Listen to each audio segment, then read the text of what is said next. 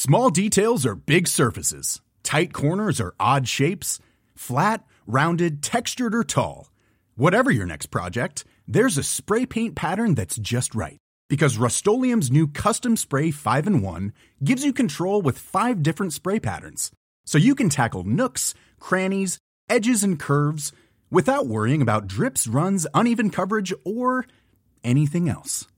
Custom Spray 5-in-1. Only from Rust-Oleum.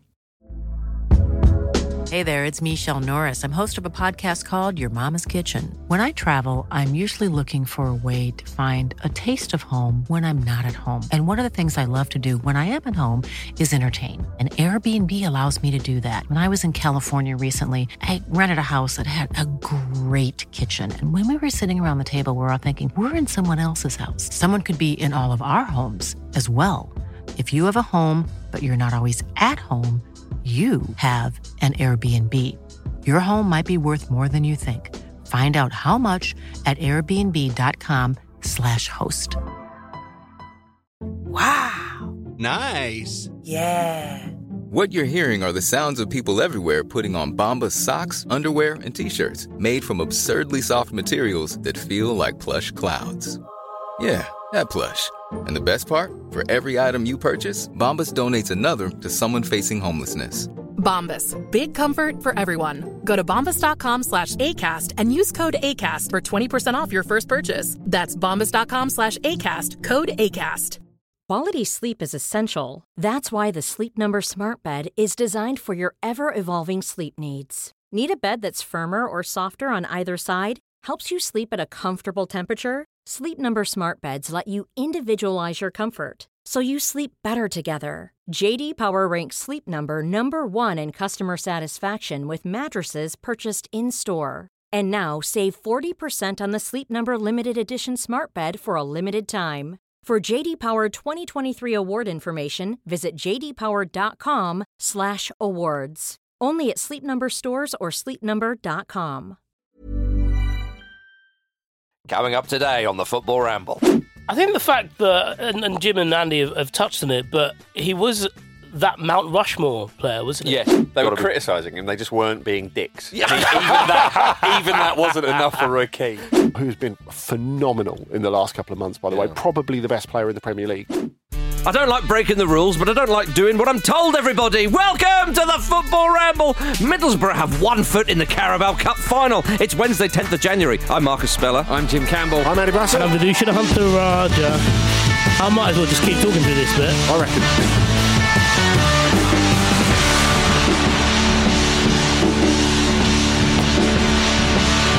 Welcome, everybody, to a wonderful Wednesday at the Football Ramble, which you sounded so disappointed there. I thought I was going to squeeze it in. Yeah, I thought I was going to squeeze it in. No, I think that was the ultimate hospital pass. Come on. Yeah. I think you just realised what you're like as a bloke. Oh, yeah, and I'm Vidusha. I'm him, aren't I? Every day I've got to be this guy. Why do I always get him? Why always me? Oh, dear. Thanks to friend of the Ramble, Gavin Alexander, for sending us today's intro line. You can become a friend of the Ramble too by heading over to patreon.com/Football Ramble. Get on the Discord, where everybody likes to have a pop at Vish. It's much fun, I hear. People aren't paying for that, are they? To have a pop at me? I think they are. Oh. I'm sad you had to learn about this while we're doing the show. Might start charging my mum on the WhatsApp group then. Gentlemen, we start with some sad news before we get to the Middlesbrough-Chelsea game, of course. People already know this because it was announced on Monday that German legend of the game, Franz Beckenbauer, died at the age of 78. Of course, an absolute titan of the game, won the World Cup as captain of West Germany in 74, won the trophy again as manager in 1990, won the European Championship in 1972, as well as the Ballon d'Or twice. Lots of other trophies, of course. One of only 3 men to win the World Cup as a player and a manager. One of the other 2, actually, Mario Zagallo, sadly died last Friday as well. When you talk about legends of the game, Franz Beckenbauer is one of them. Yeah, absolutely. Just one of those players that is held up as a sort of standard bearer of really that first generation of superstars in modern football, when it was a lot more visible and a lot more accessible to people. Played in colour.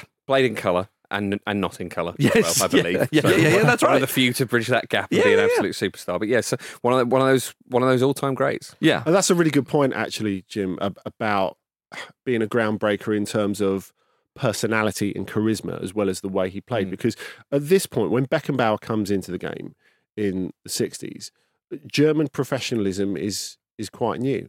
And he is someone who really creates modern Bayern. Because remember, Bayern Munich weren't even founders of the original Bundesliga back in 63. And when you talk about modern professionalism, I mean, this will be surprising to some people, but the Bundesliga was only or the Bundesliga only went professional in 1963. Yeah, that's right. And they weren't founder members. 1860 Munich got chosen instead. Now, he was an 1860 Munich fan when he was a kid, but when he was 12 or 13, he had an argument with one of the coaches, and the coach hit him. And the legend goes that he said, right, okay, I'm going to show you, I'm going to throw him a lot in with Bayern. And he becomes arguably the most successful player in their history and one of the most successful people in their history, because of course he goes on to be the president. And, Bayern, obviously they're very successful in the 70s when he was a player, but by the time they're in the 80s, they're losing money hand over fist. And him, together with Karl-Heinz Rummenigge, Uli Hoeneß, they modernise the club and make it this behemoth, this money-making machine, and establish them as the preeminent club in German football, as well as just a big club and a big name. That's how you hold a grudge. That is how you hold a grudge. It is, yes. Yeah. Exactly. But Best revenge is living well.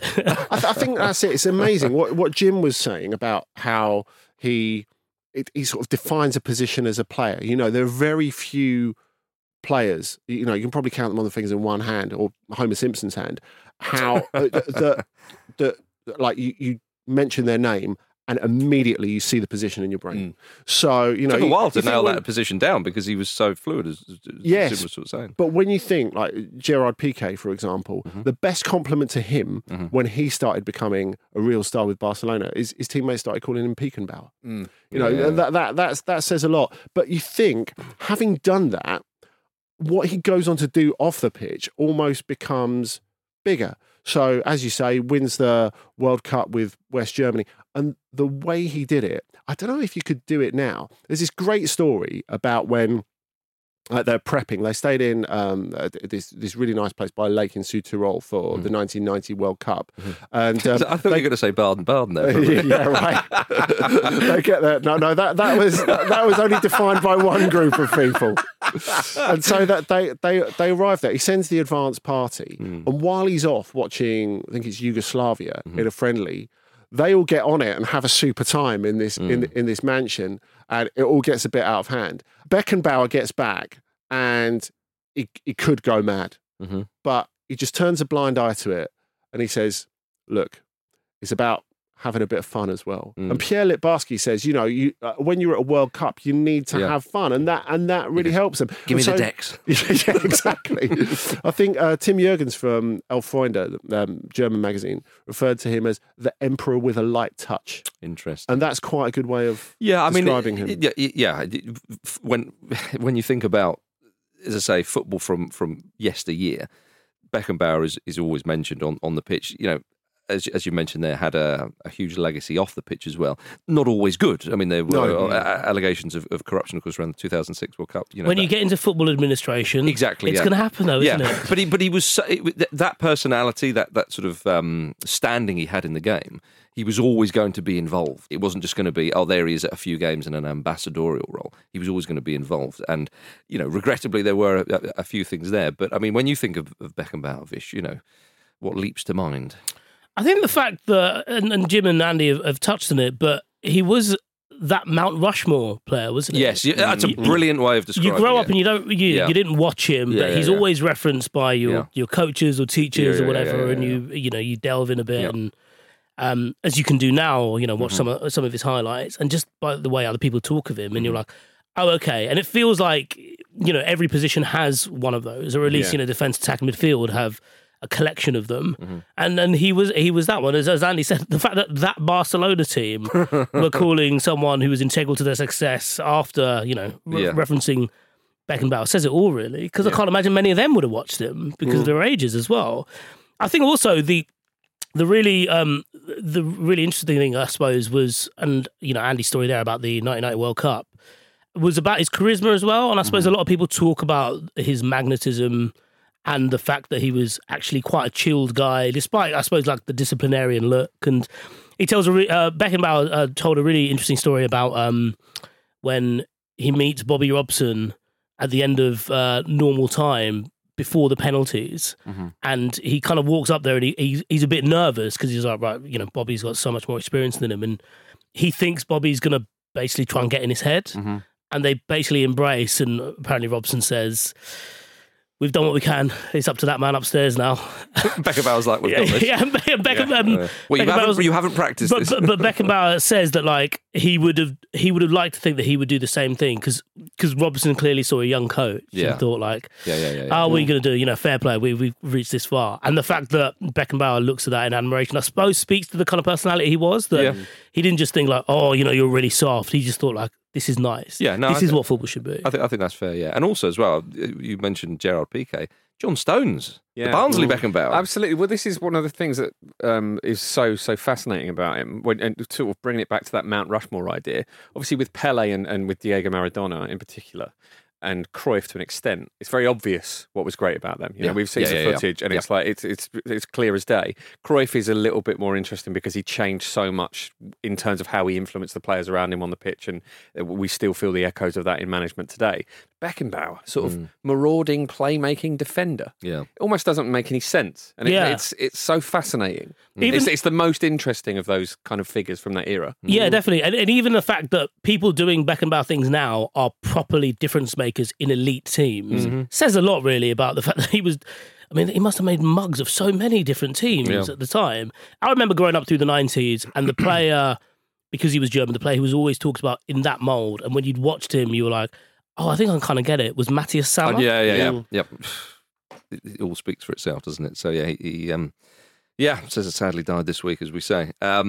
Gentlemen, let us move on to Middlesbrough 1, Chelsea 0. That happened last night. Middlesbrough head to Stamford Bridge with a 1-0 advantage. Although you did jinx them with that inline. Yeah. 1 foot in the final. And of course, these two played a couple of cup finals back in the 90s as well. Chelsea won both of them. It's a chance for revenge. Yeah, 1 foot in the final, 1 foot in a bucket of Carabao. Which one which one will win out? Yeah, that's true. Tripping over the threshold of the final. What about this, Vish? Michael Carrick is aiming to become the first of the England golden generation to win a trophy in England as a manager. How do you do it pod after pod? I don't know how you do it. It's amazing. It's not bad, is it? Win a trophy in England. He's seen Hadrian's Wall. It's like, right, hold on. Not going north of that. Still there. I mean, maybe this is putting too fine a point on it, but we always talk about, like, the positional smartness, or rather the intelligence of reading of the game that you'd have in different positions. And you look at someone like Michael Carrick, you look at someone like Xabi Alonso. I'd like to think during their playing careers, a few of us saw them and thought, oh, they'd make really good managers because just the way they play the game, the way coach they score on the pitch, etc. Exactly, yeah. So maybe it's not a surprise. I mean, he's still got a fair bit of work to do. I think there's probably there'll be a lot of people thinking, oh, there's examples where those types of players haven't gone on to be good managers. Of course. The margins are tiny, aren't they? For those who can't succeed. But it's a common trope, isn't it? That kind of player we like to think that, is but I mean, I don't think. Do you think they're all in a WhatsApp group? A golden generation. Well, look, one of us has to. Michael, it's all on you now. Come on, Michael. Paul Scholes just mugging everyone off at every opportunity. Lampard came close with Chelsea. Wazza has read. Well, I've lost my job, so it's all on you now. If they were in a WhatsApp group, I don't think Carrick would feel the need to reply. He has that aura about him that he's not doing it for blue show. Tick everything. Yeah. He's just doing his own thing. I mean, I think that's the remarkable thing. We had this discussion, didn't we, before we came on about how many people actually pay attention to what Middlesbrough are doing if you're not a Middlesbrough fan or you're not in the Northeast, because they've drifted. They've been in the Premier League once in the last 16, 17 years now. It's been a long time since they've been in a lot of English football fans' consciousness. And I think, in a way, it's helped Carrick to be undercover. I mean, I look at the work he's doing, and you can talk about all those other coaches, and, it might be quite a spurious way of grouping them together, but it looks that he is going to be quite clearly the best coach of any of those guys. And I think it's his manner, It's the way he speaks about the game. It's the way he speaks to his players. It's the way he speaks to journalists. And how is that, Andy, if I may? Because extremely thoughtful. Right, because when he was a player... Never raises his voice. Right, so when he was a player, that's it. That when he would do the interview, he always came across as... Shy is not the right word, but a bit reserved, maybe, and perhaps a sort of strong, silent quiet type. But assertive. Maybe is the best way of describing that, and you really get that now. And I think because Middlesbrough have drifted a little bit from the promotion picture, they're in mid-table at the moment. They're only, I think, 4 points off the playoffs at the moment. I think people can look at that and the way they went out in the semi-finals of the Cup, the playoffs last season, and think, oh, well, maybe it's drifted. Maybe he's having one of those young manager second seasons that young managers have. I don't think that is the case. Their injury list is horrendous. I mean, I don't watch Middlesbrough that often, but I could have picked what team they were going to put out last night because they haven't really got much choice. Yeah. And you think of the players they brought back. I mean, I went to see them against Villa on Saturday. And only narrowly beaten as well. Yeah, they're only narrowly beaten. Very good defensive performance, which is not really Carrick's game, but that they can switch to that kind of game, I think is quite impressive. And it would be useful, obviously, if they came up to the Premier League, because it's a frequent criticism made of Premier League teams. You know, you think of Jovanovic's Fulham, for example. They come up and try to play the same way they play in the Championship and they get torn apart. I don't think that would happen to a Michael Carrick team, for what it's worth, because I think he's got a little bit more of a varied palette about him. But, you know, they've got this ton of injuries, which you think is easing off. And then Emmanuel Lattelat, who starts the game up front last season, he gets injured 5 minutes in. Yeah. Bangura has to go off after 20. Yeah. And you look at we can talk all day about the resources that Middlesbrough have got compared to Chelsea. But when you're playing a team with massive resources, that's a huge pisser. That's really difficult to deal with. And they did deal with it. And, you know, I know Chelsea missed their chances. And, you know, let's not get into coating off Cole Palmer, because he has been their best player this season. He's finished. By by some distance. But what Middlesbrough have managed to do, given that they've got a squad that's almost down to the bare bones, and they've had to play two fairly well-resourced Premier League teams in the space of 4 days, I think is really impressive. It was impressive. Hackney, of course, got the goal, and not one to be among the goals that much, Jim, but it was a lovely little finish. It was a lovely little finish. The celebration was beautiful as well. The crowd, I mean, talk about 12th man. You sense... it's lovely when you see a team in a situation like this appreciate just how massive it is to have taken a chance like that, because Chelsea had a lot of chances. They carved a lot of chances. As you say, Cole Palmer missed a few, and Cole Palmer's been fantastic this season, as you say. So you know you've sort of been let off the hook a little bit there. But yeah, that energy was such a shot in the arm at such an important time in that game. And I think it sort of essentially it gave them the resilience to sort of not cling on as much, but just hold firm. I think if you take the lead, I think that's it, holding firm, because they gave it more of a front foot go than they did against Villa. Well, they were on the front foot straight away, and I think that's it, Vish. You know, when you're the smaller side and you go a goal up, obviously it changes the tie, but again, it's not a question of hanging on, but you kind of go, right, we don't have to maybe overcommit, perhaps. And they were solid in all they did. Yeah, a little bit rub of the green and so on, but I thought they were worthy winners. Yeah, definitely. I think they did. Just to use Manchester United as an example of a Premier League team who struggle but still have the name in the shirt. Right. I think Wigan, for example, on Monday night, and we're going to talk about that game a bit later on, but I don't think they really went at United in a meaningful way beyond that chance they had at the start. Whereas Middlesbrough, throughout the first half, and I appreciate, Middlesbrough and Wigan, very different teams. Middlesbrough a far better team, but they went at Chelsea in quite a constructive way. Well, Jones was great on the right wing. Yeah, no, he really was. I mean, even little things like it's quite a novelty. I know he was playing wing back, but it's quite a novelty having a right-footed player on the right wing. But even that's the way you got to do it. The fullbacks aren't used to it. He's going down that way. Normally I'm going that way. It's strange. I'm supposed to show you outside. Where's your Cole going into the crowd? Shouldn't you be over there? Yeah. But there was a bit of we talk about those kind of teams working hard when there is that mismatch, but you also have to work hard in attack, and you don't really see that. I think a lot of the times it's when you're without the ball, but just keep going at them, and I thought they did that very well. It was a lovely goal. I also think that if you'd never seen Chelsea, or rather if you hadn't seen this Chelsea this season, they're in that weird space where you could watch every game and know what their kind of seasonal problems are. Mm-hmm. And it's like if you were watching Neighbours in the early 90s. Here we go. You miss a couple of episodes and you just pick it up again straight away. Yeah, exactly. Yeah, and that's not necessarily a sign of a good show, is it? No. But they were. Oh, you baited him now. Oh, you won't find me defending Neighbours. But But I wasn't into Home and Away, just for the record. Yeah, Carry on, you assumed that you'd be. Yeah, exactly. Yeah. Right. Home and Away Ultra. You could dislike both. Yeah.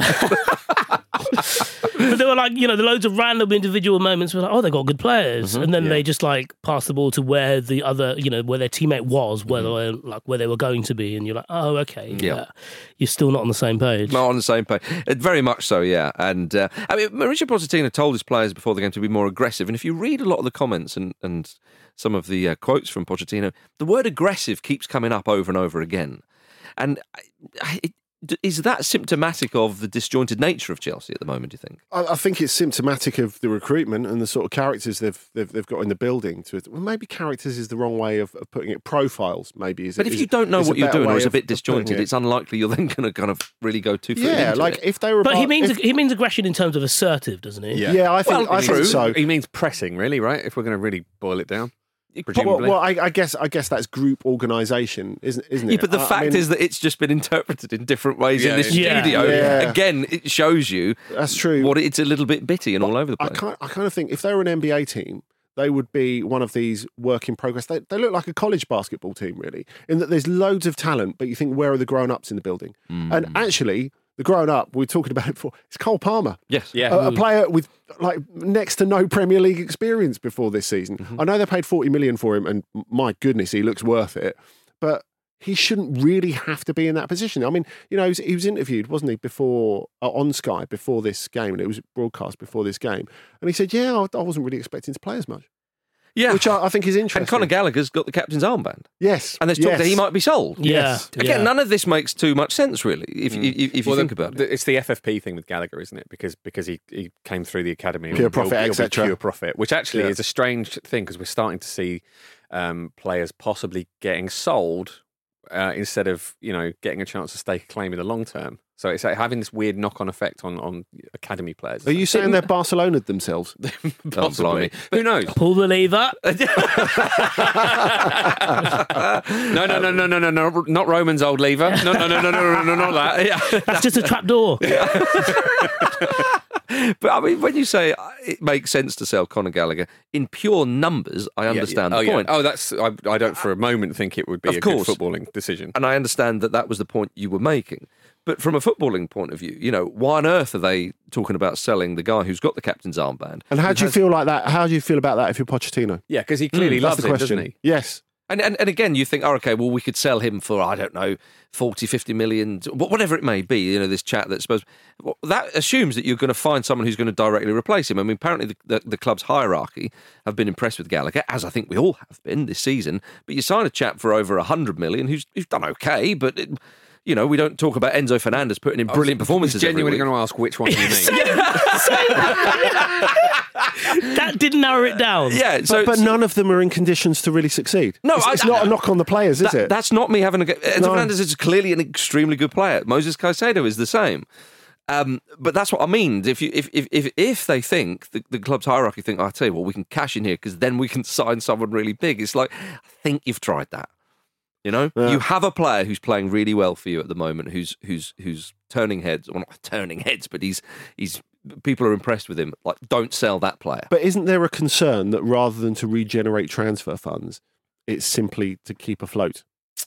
Well, if that's the case, Andy, then yes, because they have spent a shitload of money. Pochettino has said that he's been told it's not necessary for them to sell players if they want to buy more players. So they've got the most fascinating and confusing finances in world football. Yeah, it's like an Escher painting of a spreadsheet, isn't it?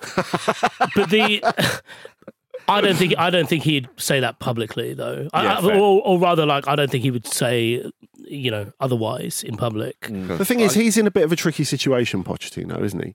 Because we've asked already. I mean, he's 50 years old, and we could still have a question. You talked about different interpretations of what he means by aggressive. Mm-hmm. I think we could all have different interpretations of what Pochettino is as a coach at this point. And there will be points, I think, however the rest of this season goes, and I don't think they're going to qualify for Europe, to be perfectly honest, unless they win this. Because this gets you into the Europa Conference League if you win the Carabao Cup. I think there must be points, there must have already been points where Pochettino's like, this is much harder than I imagined. Mm-hmm. This is much harder than I imagined. But if they sack him, where does that leave them? If he walks away, where does that leave him? Mm-hmm. Yeah, I think what can we really say about if you? I can't imagine they'd sack if you're him. another big club, but say it ends in an unsuccessful way. Yes. Who takes him next? What big club says, "Oh, I'm really impressed by what Pochettino's done over the last 5 years. We'll spend the 10 million a year it costs to pay him, or whatever it costs to pay him." They wouldn't be able to afford it, but Southampton would have him back. Spurs won't. He's even burnt the bridges with the club, all the fan base who absolutely adored him. Of course, it's a funny old situation. I think with Chelsea though, and this has been the case, or I've been saying this for a while. It seems very clear to me. They've got very, very wealthy owners. They've signed young players on long contracts who are clearly very, very good. I think that Bowley is happy to take the hit of a few years being a bit mad. I think we shall see. But they need to overturn this in the second leg, because if they were to go out to Middlesbrough, no disrespect to Middlesbrough, of course, but Chelsea with their Premier League status and finance, it would be a huge upset. And where they are in the table, it's a massive opportunity missed. It would be, yeah. But, all to play for in that second leg. It's another, as we've been saying recently, it's frustrating that these games are two-legged, because Middlesbrough could be through here. Yeah, I mean, obviously, chaos theory, if it is just a one-off affair, then... The game's probably different. There's all that kind of stuff. But you're right, it is a bit of a shame. But having said that, it's slightly different to normal two-legged games, because I think in most situations you would be thinking, oh, okay, the class and talent will tell in the second leg. Chelsea could play really well in the second leg and still not win it, because they're so bad at actually putting their chances away. So it's a really interesting second leg. Well, look, and another clean sheet for Middlesbrough would do it, because they've got 3 clean sheets in the Carabao Cup this season, more than any other side of the competition. You see, so yes. Andy, AFC Wimbledon were involved in a cup match last night. It wasn't the League Cup. Yeah, I mean, I was sort of sitting here thinking, EFL Cup, it's all about the EFL trophy, really, isn't it? Or the Bristol Street Motors trophy. Is that right? Its full name. That's lovely. I mean, obviously, it has been essentially devalued by having under-21 teams from Premier League teams in it. But the fact is, I don't live in London anymore. I can't come to the games most weekends, so beggars can't be choosers. But you were there last night, as were about 200 Oxford fans who your boys abused, saying your support is effing shit. I just hate that. I just hate it so much. But what I find is that when people sing that at the couple of hundred or whatever it was Oxford fans who have made a fairly long journey in the freezing cold to watch in their midweek, team, in midweek, it's like, no, you should give. It's the people who aren't there. So I don't know. So there should be more of like an email campaign. Exactly.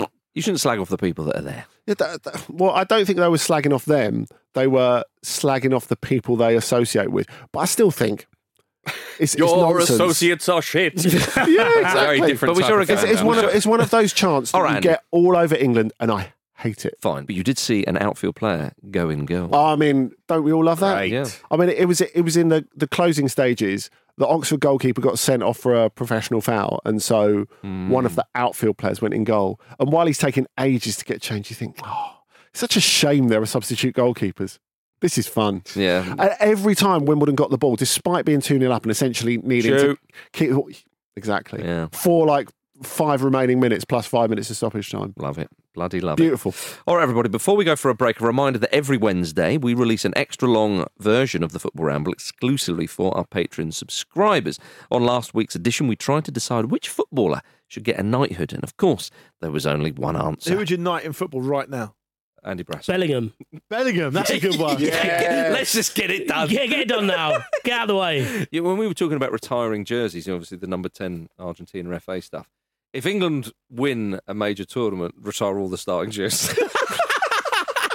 In goal, number 27. It's just going to look like an NFL, like offensive line. Yeah. But that would be like England after the Ashes, wouldn't it? Yeah. I always find it odd when people get a knighthood or become a dame when they're really young. Sir Luke Littler. Yeah.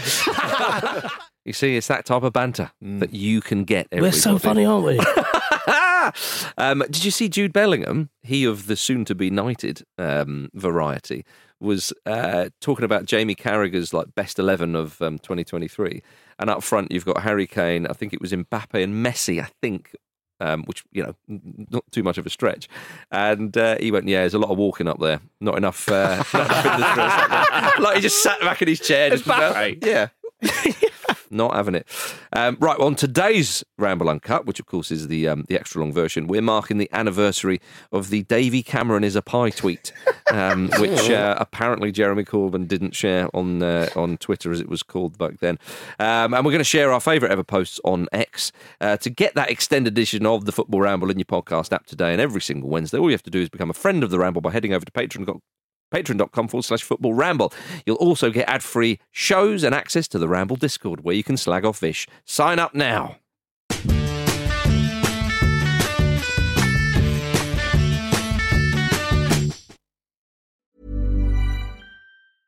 Small details are big surfaces. Tight corners are odd shapes. Flat, rounded, textured, or tall. Whatever your next project, there's a spray paint pattern that's just right. Because Rust-Oleum's new Custom Spray 5-in-1 gives you control with 5 different spray patterns. So you can tackle nooks, crannies, edges, and curves without worrying about drips, runs, uneven coverage, or anything else. Custom Spray 5-in-1. Only from Rust-Oleum. Mother's Day is around the corner. Find the perfect gift for the mom in your life with a stunning piece of jewelry from Blue Nile. From timeless pearls to dazzling gemstones, Blue Nile has something she'll adore. Need it fast? Most items can ship overnight. Plus, enjoy guaranteed free shipping and returns. Don't miss our special Mother's Day deals. Save big on the season's most beautiful trends. For a limited time, get up to 50% off by going to BlueNile.com. That's BlueNile.com. Hey, Dave. Yeah, Randy. Since we founded Bombas, we've always said our socks, underwear, and T-shirts are super soft. Any new ideas? Maybe sublimely soft. Or disgustingly cozy. Wait, what? I got it. Bombas. Absurdly comfortable essentials for yourself and for those facing homelessness. Because one purchased equals one donated. Wow, did we just write an ad? Yes. Bombas. Big comfort for everyone. Go to bombas.com/ACAST and use code ACAST for 20% off your first purchase.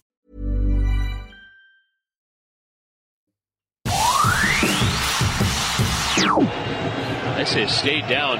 You would too, Chris. Yeah. You hit him in the penis. In the penis, everybody. In the penis. Right, let's have a bit of FA Cup chat. Manchester United beat Wigan 2-0 on Monday to finish off the FA Cup third round. What a way to do it, Vish, eh? Thank you. Yeah, You left it to us and we delivered. Yes. Headliners. Your headline act of the FA Cup third round, everybody. It's Wigan versus Manchester Has anyone United. come on and cleared the pyramid stage? Rasmus Højlund. Leave him alone. No, when I say cleared it, as in he kicked a football right over it. Yeah. It was actually a diving header. Leave him alone. Yeah, Roy Keane accused Ian Wright, Roberto Martinez and Ali McCoist of being too kind for having sympathy for the striker. I'm not sure they were, actually, because Ali McCoist, was when he missed that header, I think he flicked the top of the bar, he's like, you've got to be putting those away. They were criticising him. They just weren't being dicks. Yeah. Even that wasn't enough for Roy Keane. Yeah, that's it. No, you've got to stick the boot in. We did. No, I mean physically. Stick make him feel shit about himself. Yeah. Make him physically hurt and put on a more robust boot then. You have to. Yeah. It's a shame though for Rasmus Højlund. I think, we wish him well. We wish, it is like I think nowadays, you think you don't want to sort of slag off a player too much, partly because I think, in terms of like emotional well-being and so on, you don't want to be too harsh. Basically, you want to do it constructively. Yes, yeah. but also on a much more sort of unimportant level, you don't want people to clip up what you said previously and then play it back to you. So that's you saying, without actually saying it, that you think he might come good. Yeah, maybe. And we'll take that. Are you concerned that he won't at this point, Vish? Because they are some proper sitters there, and it makes you wonder if they lay the trap for the clip. It's not the first time, is it? It's not the first time this sort of thing has happened, and his goal record at Atalanta wasn't exceptional, and it makes you think: is this a guy who is never going to be prolific. Are you concerned about that, or do you still think that he's just kind of waiting to explode? Well, it's like Andy said, I think a few weeks ago, about, Højlund is the younger striker you buy alongside the bigger striker. So he doesn't have to, he's not exposed to so many minutes and can basically work it out as he goes along. Basically get given the time that young players need to get up to speed. In terms of worry about whether he'll actually come good, maybe worry is not the right word, because I've just seen so many players recently at Manchester United either not come good or fester, or, as we've seen with Rashford, have a brilliant season last season and just have his form fall off a cliff. That's the issue. That has to be to be at the front of your mind in the week that they're getting rid of Jadon Sancho. Yeah, doesn't it? Really? Oh, well, I mean, that is a great one. I know people talk about the fallout he had with Ten Hag, but it wasn't like leading up to that game. That there was a sense that this was a player who'd finally cracked it. He had a really, really tougher than Højlund. Really, Sancho had a really tough start to his Manchester United career. And, for a while, it's been a case about the environment they've been in, and who knows if it's going to change under the new football ownership. But, yeah, not so much worry. There feels like an inevitability to it, in part because of how United played. Obviously, he missed chances against Wigan, but he's almost subsisted on very... Well, he has subsisted on very little over the last few months. Why on earth did Manchester United not get Jesse Lingard back in there? We saw the effect he had on West Ham. I mean, I do know, but yeah. Surely the type of guy who's going to give everybody a lift. Honestly, if they re-sign him, he'd be among the goals straight away. It would only last a few months, but my goodness, what a few months. If they're not careful, he'll offer himself to Barcelona and they'll take him up on it. Yeah. Apparently that's what's going on. Everybody. He's reportedly offered himself to Barcelona, as Jim just said, but I just wanted to restate that just in case you thought, that was surely that's bollocks. No, apparently he's offered himself. Would you not want to see him at Inter Miami? I'd love to see him at Inter Miami. Well, he was training with Inter Miami, and they didn't, by all accounts, didn't want to sort of take him up there. So I think he's tried. He's got a great, have a little think here, isn't he? He's offering himself to Barcelona the best starting point. Well, it wasn't his starting point. As we say, he was training with Inter Miami. I think that he's... Yeah, but and again, he's not got a contract there. That's what I mean. Yeah, well, he went to Saudi. Here we go. Here you're splashing the cash. And they presumably didn't offer him anything. Paul Scholes has not been too happy with Jesse Lingard for posting pictures of himself working out on Instagram. Scholes replied, "Are you just going to fuck about in the gym, or are you going to actually play some football?" Which is amazing, because they clearly know each other personally. They would have played together at Man United. There would have been some crossover there, you would think, towards the end of Scholes' time. Possibly. I mean, is he not trying to play football? Yeah. Yeah, that's the point. Is he not trying to? Is he not trying to get a club? It's just completely worthless tweet, really, isn't it?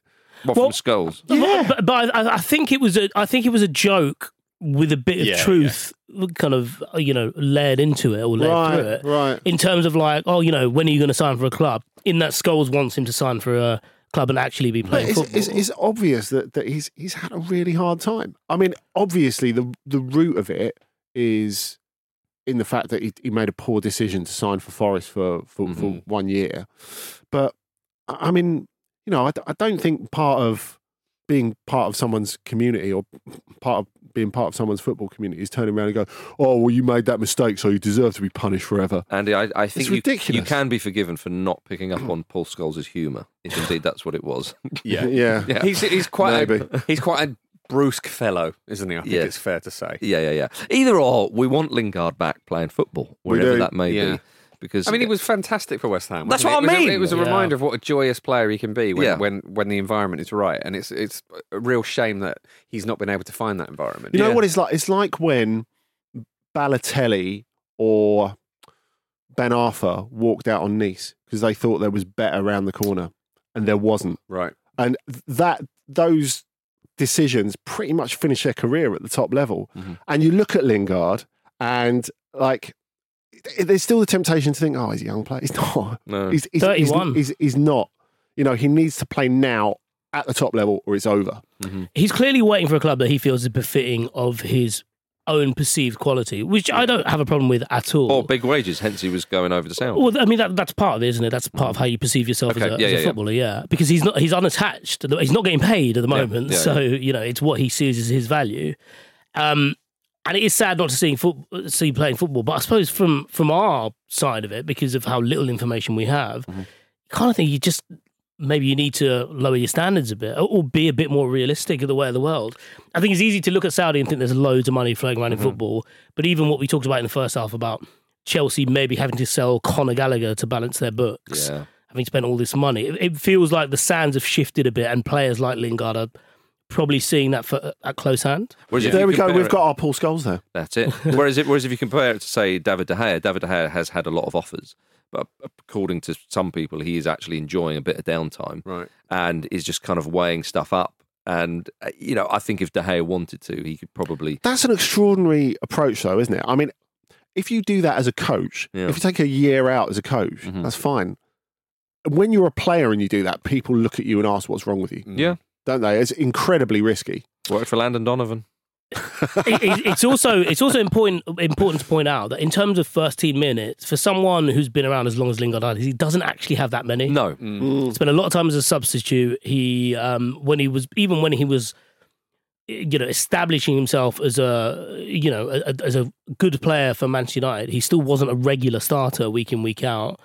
And it was only really the West Ham stint on loan that you thought, oh, right, this is what you can do with a proper run of games here. Yeah, absolutely. I mean, there are links to Everton, which might just be lazy because it's obvious, because obviously... Sean Dyche is not interested, surely. Well, would you have said, stumbling block, would you have said David Moyes would have been interested in a Jesse Lingard type player? Yeah. I don't think so. Dyche is shopping from a very limited market, isn't he? True. So if they can get players in on a free, he might think about it. He might think about it.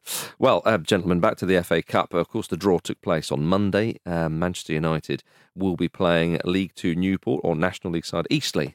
They'll be going away to the winner of that tie. So yeah, not a bad draw for Manchester United. Fish, you've got to be happy with that, I would say. Yeah, it's just I just see banana skins everywhere now. so yeah. Maidstone United, the lowest ranked club left in the competition, will travel to Ipswich Town. Now, we said that you either want a game where you think there might be a slight chance, maybe play against one of the more lower... Worst possible draw. Do you think it's a worst possible draw? It's worst possible draw because, with all due respect to Ipswich, I know they're trying to get promoted to the Premier League and they're previous European trophy winners and they've got a great coach and all that sort of stuff. It's not playing a top Premier League team and you're not going to win it. Yeah, you are right, but... It's the worst of both worlds. It's a nice ground. But I think you could spin it in certain ways, as you I wouldn't be dismissive of the stuff you said about what they're doing now in their history. I think that's how you would sell it and say, look, this is incredible, we're going to play. They're looking at it as a future Premier League club. Yeah, and it has been a Premier League ground, I think England played there once fairly recently. It is. Fucking hell. What? You've not even got onto the Sir Bobby statue yet. What's wrong with you? I was leading up to that, but Jim's just disrespected modern history. As he always does. That's very well. I saw the Arctic Monkeys in a pub, so I don't need to see them in the proper stuff. Yeah, no, I'm saying that go and see them now. You'd be amazed what the front man looks like. But yeah, so I think I know what you mean, Andy. But ultimately, those Maidstone players never thought they'd play in a ground, like Portman Road. No. So true. So they'll enjoy it, no doubt, even if they get absolutely hammered. The big one you could argue in the round is Tottenham against Manchester City. It's not what you want, is it? Either of them, really. No. It is if you're not a fan of one of those sides. It is if you're a TV exec. yeah, very much so, yeah. Tottenham, of course, have confirmed the on-loan signing of Timo Werner for the rest of the season. Andy, we spoke about this on Monday. You weren't on the show. But having, being a man who's much more in tune with the Bundesliga and so on, what do you make of this signing?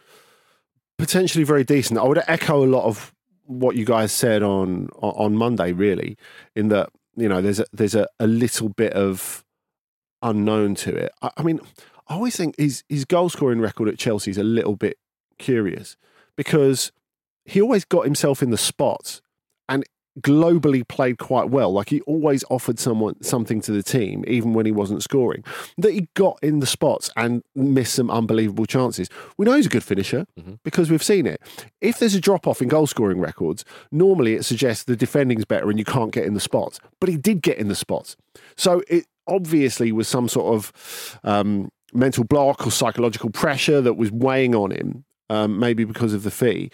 Maybe he can play with a little bit more freedom now. The reason he wants to get out is, as I think Vish was saying on Monday, he's simply not playing. He's not Marco Rosa, the current Leipzig coach's cup of tea. He wants to do something different with the team. They've evolved a little bit. I think stylistically he really suits Tottenham, and he just wants to play so he can get into the Germany squad for Euro 2024. But I think if Spurs have this window where they pick up Werner, who really, with the sort of fee that they've agreed for him, it's almost a freebie at their sort of level to get someone who could potentially be really good for like around 15 million quid is great. And, you know, they've got a little try before you buy as well.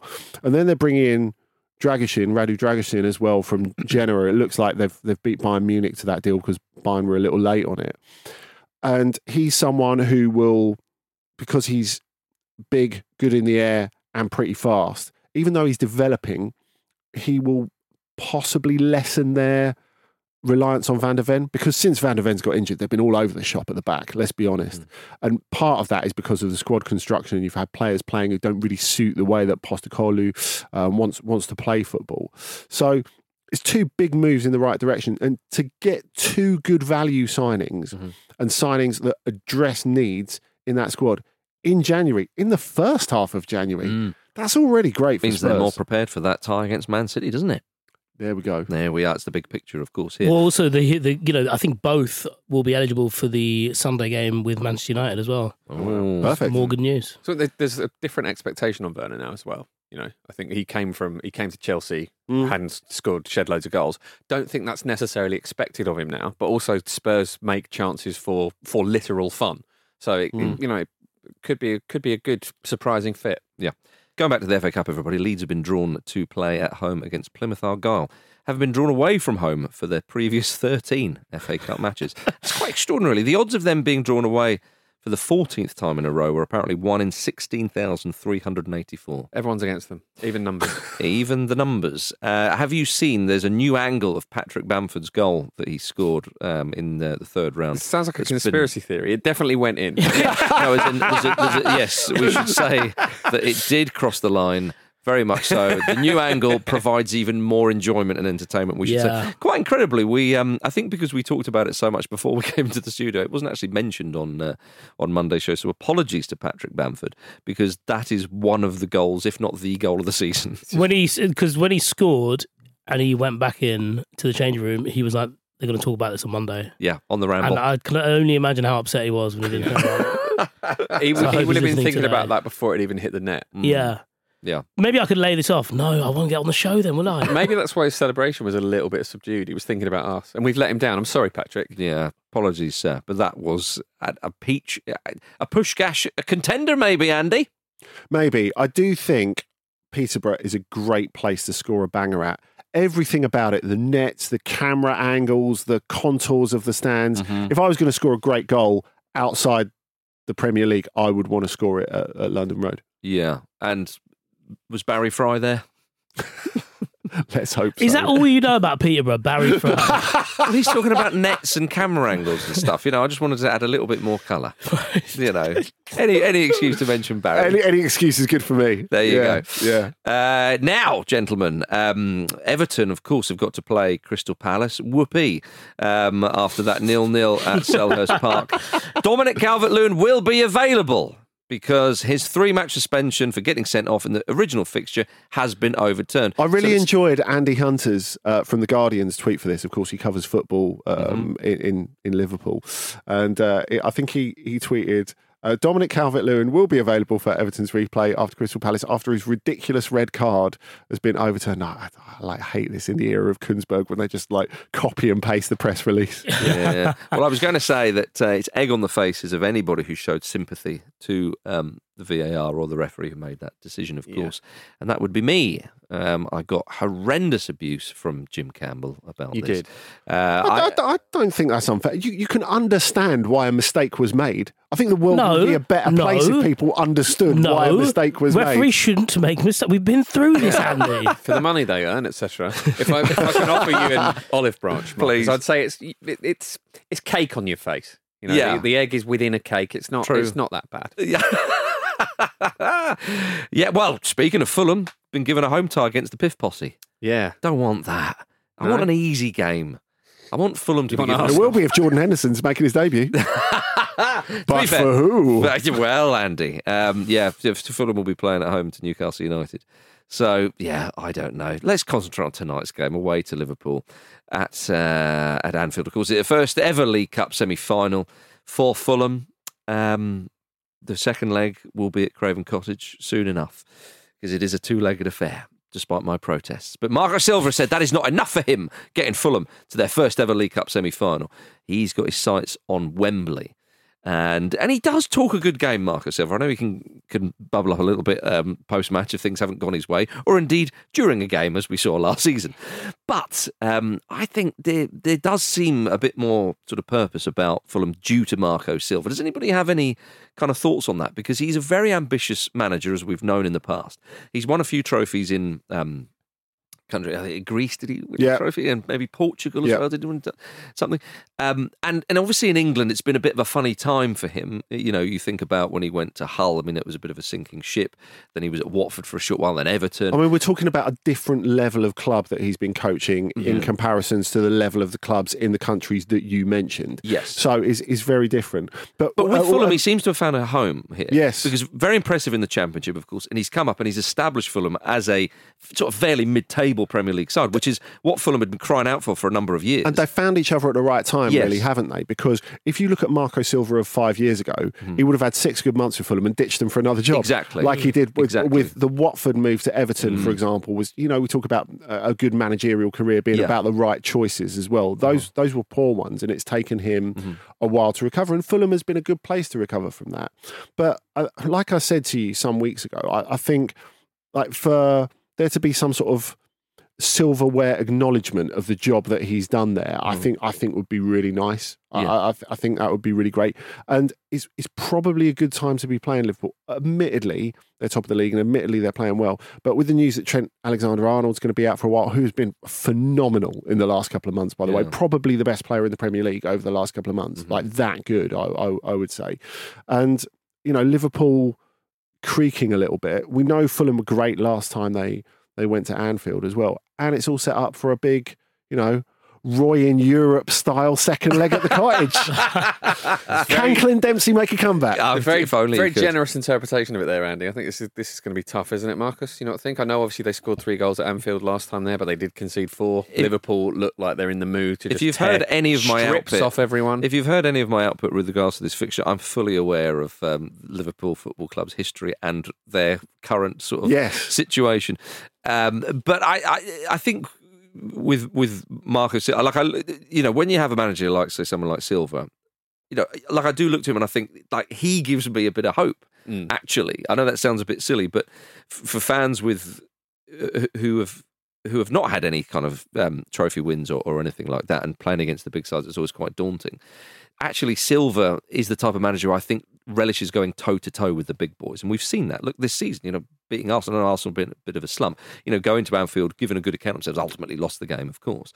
He doesn't seem to be overawed by any of this kind of stuff. Well, like you said, he thinks this is his level. Yeah, exactly. Yeah. And I think that's the crucial bit of it. And he's also keenly aware of the kind of history. He wants to become that the first Fulham manager to win that trophy. And now, you know, it's a huge order. It's a tall order. You know, Jim and I were doing a Ramble Reacts, of course, later. Well, we might be talking about 4-0 Liverpool and the tie's over, but we might not, you know, and, you know, we shall see. But, you know, the last domestic semi-final Fulham were in was the FA Cup in 2002. You know, that's how long it's been. In between, they've reached a European final, but you know, that's it. It's just the funny nature of football. So so Liverpool, as you say, they've got injuries, and Fulham, you know, have to kind of capitalise on that. I know it's kind of harsh way of kind of looking at it. You know, Salah's not there, of course, and one or two others. So we shall see, everybody. But yeah, do tune into Ramble Reacts following that game, which will be in your podcast pipes late tonight or early tomorrow morning, depending on what time zone you're in or how you live your life. So there we are, everybody. Thank you very much for listening to the Football Ramble, part of the Acast Creator Network. Don't forget, Patreon subscribers, keep listening for Ramble Uncut. And of course, if you're not a Patreon subscriber, do sign up to Ramble Uncut every single Wednesday. Head over to patreon.com/Football Ramble. Follow us on X, formerly known as Twitter, TikTok, YouTube, and Instagram at Football Ramble. Don't forget to subscribe on your podcast app. Thank you, Andy. Thanks. Thank you, Vish. Thank you. Thank you, Jim. Thank you. And good luck, Fulham.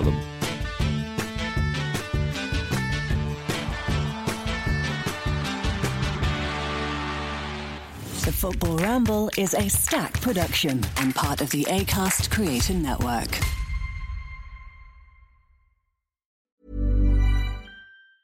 Small details are big surfaces. Tight corners are odd shapes. Flat, rounded, textured, or tall. Whatever your next project, there's a spray paint pattern that's just right. Because Rust-Oleum's new Custom Spray 5-in-1 gives you control with 5 different spray patterns. So you can tackle nooks, crannies, edges, and curves without worrying about drips, runs, uneven coverage, or anything else. Custom Spray 5-in-1. Only from Rust-Oleum. Mom deserves the best, and there's no better place to shop for Mother's Day than Whole Foods Market. They're your destination for unbeatable savings, from premium gifts to show-stopping flowers and irresistible desserts. Start by saving 33% with Prime on all body care and candles. Then get a 15-stem bunch of tulips for just $9.99 each with Prime. Round out Mom's menu with festive rosé, irresistible berry chantilly cake, and more special treats. Come celebrate Mother's Day at Whole Foods Market. Hi, I'm Daniel, founder of Pretty Litter. Did you know cats tend to hide symptoms of sickness and pain? I learned this the hard way after losing my cat, Gingy. So I created Pretty Litter, a health monitoring litter that helps detect early signs of illness by changing colors, saving you money and potentially your cat's life. Pretty Litter is veterinarian developed, and it's the easiest way to keep tabs on your fur baby's health right at home. Go to prettylitter.com and use code ACAST for 20% off your first order and a free cat toy. Terms and conditions apply. See site for details. When you make decisions for your company, you look for the no-brainers. If you have a lot of mailing to do, Stamps.com is the ultimate no-brainer. Use the Stamps.com mobile app to mail everything you need to keep your business running with up to 89% off USPS and UPS. Make the same no-brainer decision as over 1 million other businesses with Stamps.com. Use code PROGRAM for a special offer. That's Stamps.com, code PROGRAM.